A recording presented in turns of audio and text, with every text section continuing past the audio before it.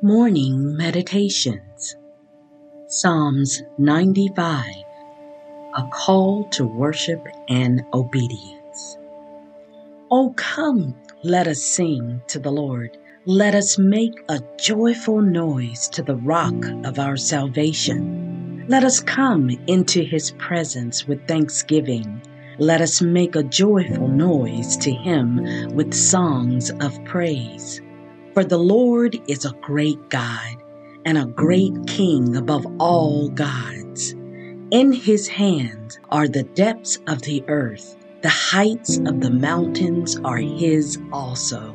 The sea is his, for he made it, and the dry land which his hands have formed. Oh, come, let us worship and bow down. Let us kneel before the Lord our Maker. For he is our God, and we are the people of his pasture and the sheep of his hand.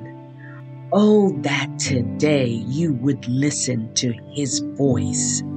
Do not harden your hearts as at Meribah, as on the day at Massah in the wilderness, when your ancestors tested me and put me to the proof, though they had seen my work. For 40 years I loathed that generation and said, they are a people whose hearts go astray, and they do not regard my ways. Therefore, in my anger I swore, they shall not enter my rest.